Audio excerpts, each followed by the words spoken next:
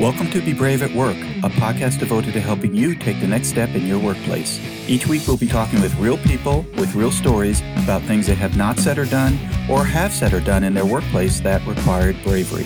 Let's get started. Hi everyone, this is Ed Everts, and I'm the founder and president of Excellius Leadership Development. Welcome to Be Brave at Work, a podcast devoted to helping you take the next step in your workplace.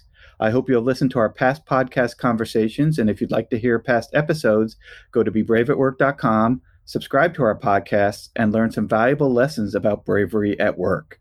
My new book, Drive Your Career, 9 High-Impact Ways to Take Responsibility for Your Success, is now available in paperback, on Kindle, and in audio at Amazon.com, BarnesandNoble.com, and any online book retailer you prefer.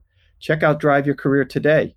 Our podcast today is sponsored by Cabot Risk Strategies. Based in Woburn, Massachusetts, Cabot Risk Strategies has created innovative and customized insurance strategies for individuals and families, businesses, nonprofits, commercial real estate, and public entities. Cabot's client base continues to expand both within the region and within the markets they serve. And if you are looking for customized insurance services and solutions, contact Cabot at 800-222-5963 or visit them for more information at cabotrisk.com. Welcome back to part 2 of our conversation with Brett Cooper and Evans Kerrigan. These are 2 individuals who help professionals like you build work relationships that really work. Over the last 20 years, they've influenced thousands of people in government, nonprofits, and corporate America to work together in more productive, non-effective, and more human ways. Through Integris Performance Advisors, the firm they co-founded, Brett and Evans have helped clients increase employee engagement, improve efficiency, and generate hundreds of millions in financial benefit.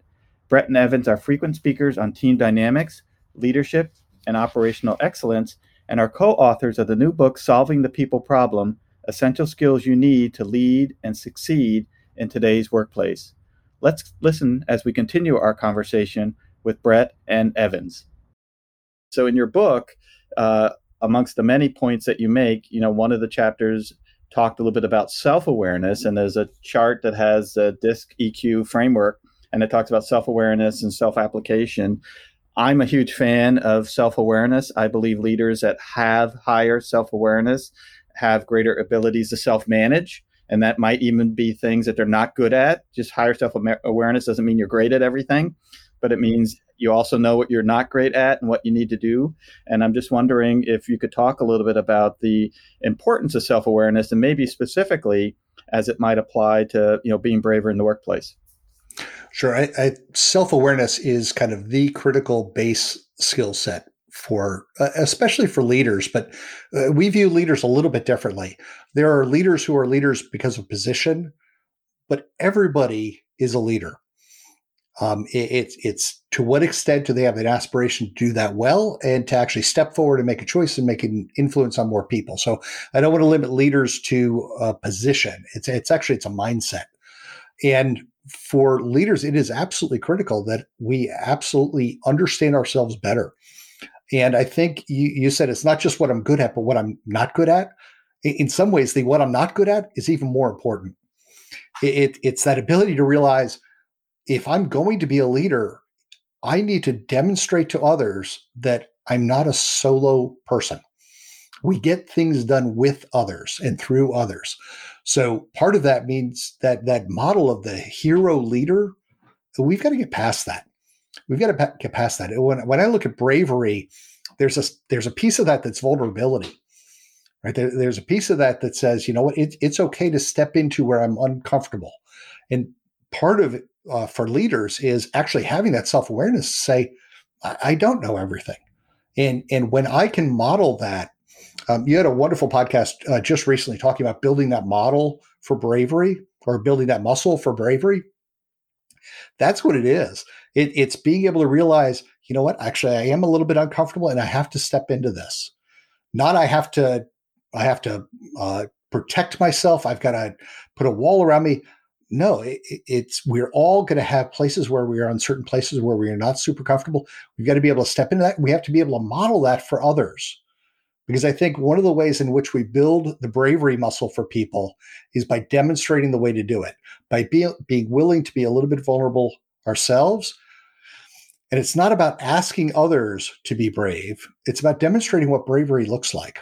It's about stepping in and I'll share a quick story about a time when I was either brave or stupid, because sometimes the two get confused really easily.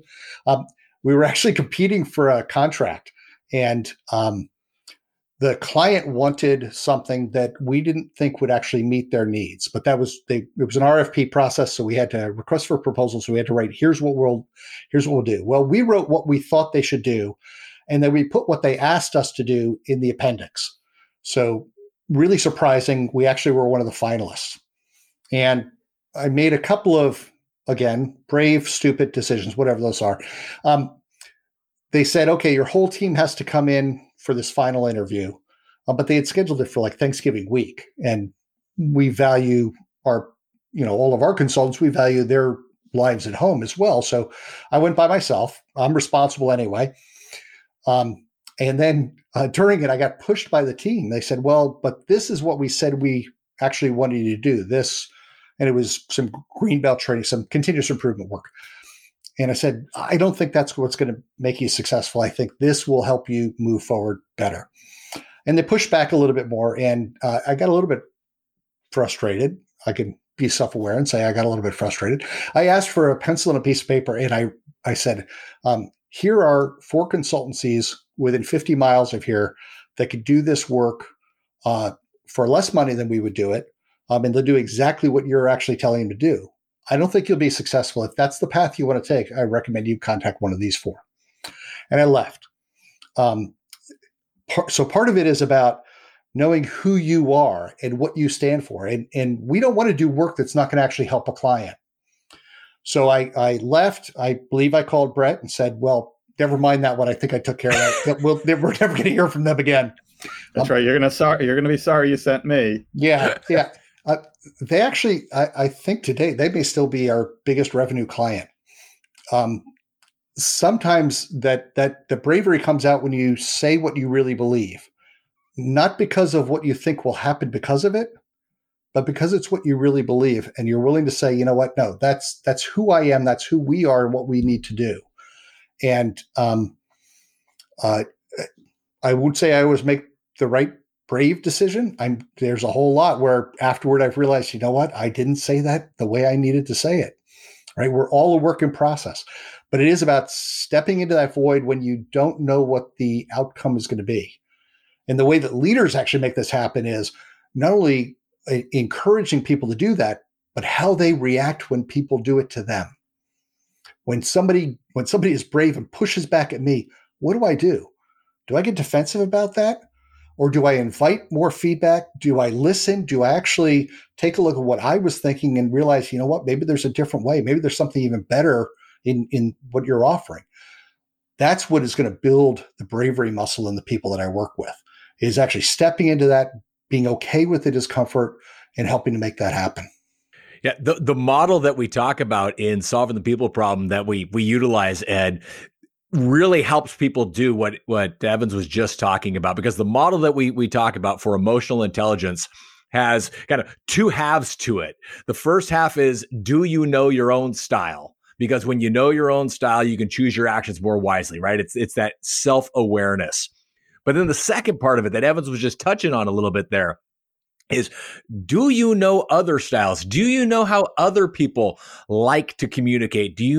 Are you able to interpret what they might mean or where their energy is coming from? Because if you can, then you have the ability to adapt your own behavior for mutual benefit, right? If you can not fall into the trap of running your own scripts on what someone else is saying, that enables you to really step into that vulnerability and hopefully approach a conversation, a difficult interaction, whatever it might be, in a little bit more of a productive way.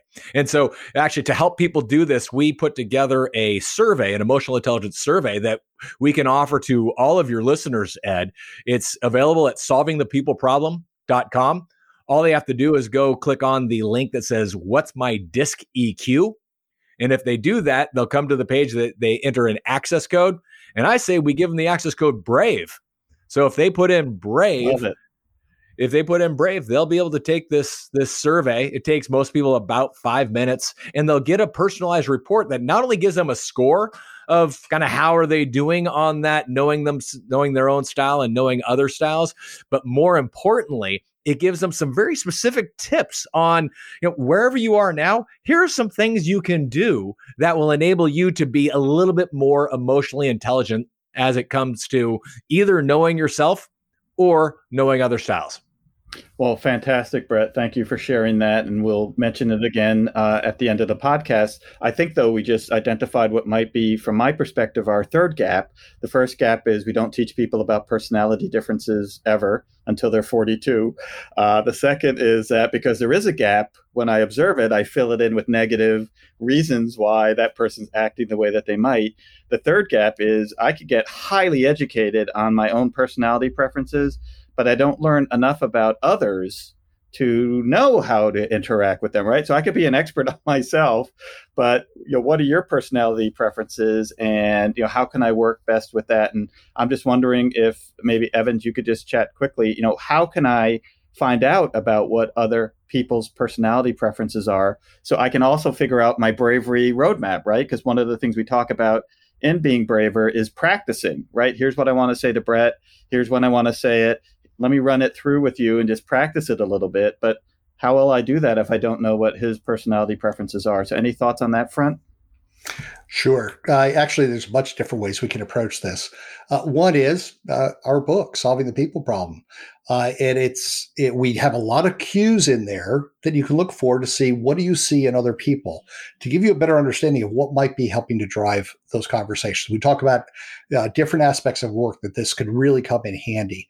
You can take to a more technical level, and we actually use a model that's been around for a long time called DISC. And we use an assessment base to help people understand very clearly both their own style as well as what are other styles out there.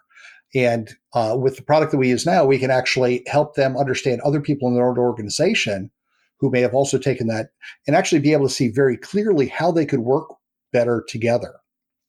All of that is really a start to get to where we can actually have a conversation. Personality is part of who we are, but it is not all of who we are, right? There's a lot of other influences there as well, but something needs to get us into that conversation where we can actually learn a little bit more about one another. We have found the assessment route does a fantastic job of helping me understand myself better and really understand other people that I work with better. And some of the conversations that come out of that are great. I don't want to keep harping on my own stories, but they are the ones that I'm feeling actually a little bit of weight around right now. They measure all kinds of different things about your style. One of the aspects that the tool we use measures is how structured or unstructured you are. I am falling off the end of the unstructured end of that scale. Okay. Luckily, our person who handles is our director of operations is on the other end of that spectrum. But you can imagine when we sat down and actually had a conversation with these and kind of pulled them up side by side to take a look at it, the conversation that we had about how do I assign work and am I doing that in a way that can actually help her be successful?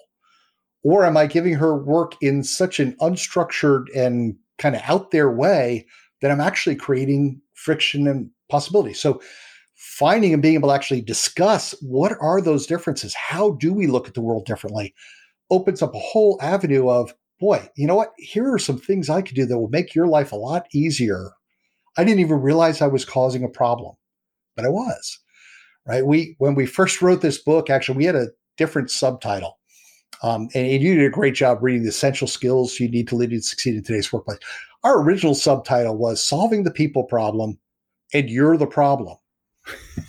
Right? Our editor said, yeah, don't use that as a subtitle. It's never going to sell. But the reality is there's an aspect of that that's very true. The only tool I have to help change the world around me is myself. So going all the way back to that self-awareness, it's being self-aware and taking enough responsibility about not only what are the things I do well, but what are the things that I cause problems with, because that's how I'm going to help make the world a little bit better. And it's what gives me the permission to enter into a conversation with Brett, who's very different from me, and say, hey, Brett, you know what? Here are a couple of things that you do that might be a challenge for me, but only if I can own my own aspect of that. And so what we talk about with all of our clients is our ability to actually honor the differences. It's not that there's a good style or a bad style. Everybody's got personality. It's, can we talk about it? Can we understand and honor the really positive parts of everybody else's personality so that we can step into a conversation and own our own side? And that enables us to get to bravery a little bit easier. It's not about who's going to win. It's about the fact that we're trying to get to some common goals. How can we communicate better? Something that we put into place, Ed, for our company to enable this kind of thing to happen, what Evans is talking about there, is we actually have now an employee directory. We call it a colleague directory, that we've all taken the DISC assessment, and we have this online platform that we can go in, and we have all of our teammates in this database. In the online platform, we can double click on anybody. So Evans can click on me, and it brings up kind of, here's the way that Brett likes to communicate, and here's the way that you like to communicate, Evans, based on how you filled out this assessment. And it gives us all kinds of tips around, hey, here are some things that you can do to be more successful with each other. So in the example that Evans just gave about him and our operations director, which, by the way, I'm also on the opposite end of the structured level from her. So she gets it from both of us.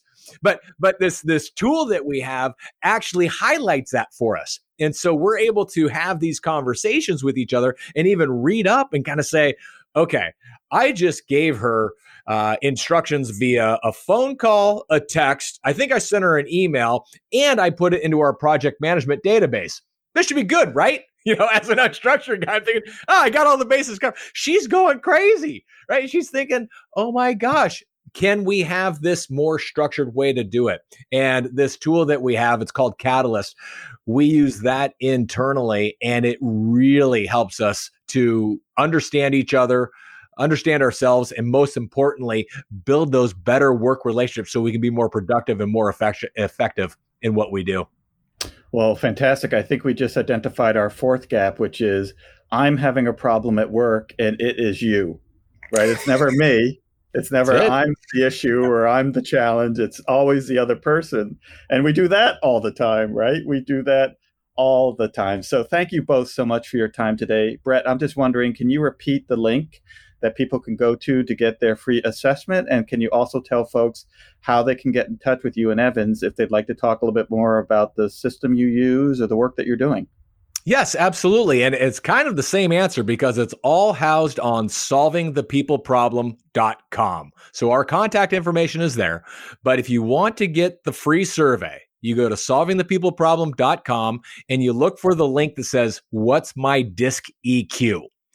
Click that link and then enter the access code BRAVE.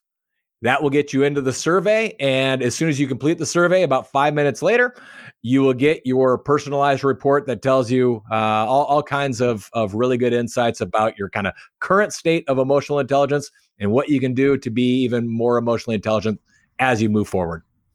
Well, fantastic. And if our listeners would like to know more about what these two gentlemen are thinking, you can also get their book, Solving the People Problem, Essential Skills You Need to Lead and Succeed in Today's Workplace. Evans and Brett, thank you so much for your time and your thoughts today. Thank you, Ed. Yeah, thank you, Ed. This has been fantastic. Great. And to our listeners, thank you for joining us this week. And we hope you join us next week as we further explore being brave at work. We also remind you to subscribe to our podcast at bebraveatwork.com and or download and listen to our podcast on multiple online platforms. We are everywhere. Our podcast today was sponsored by Cabot Risk Strategies, whom you can reach at 800-222-5963 or visit them for more information at cabotrisk.com. And a reminder to check out my new book, Drive Your Career, 9 High-Impact Ways to Take Responsibility for Your Own Success, which is available in paperback, electronically, Kindle, and in audio everywhere online. Do you have something to say, yet are not saying it? Do you have something to do, yet are not doing it? Now is the time to be brave at work. Have a great week.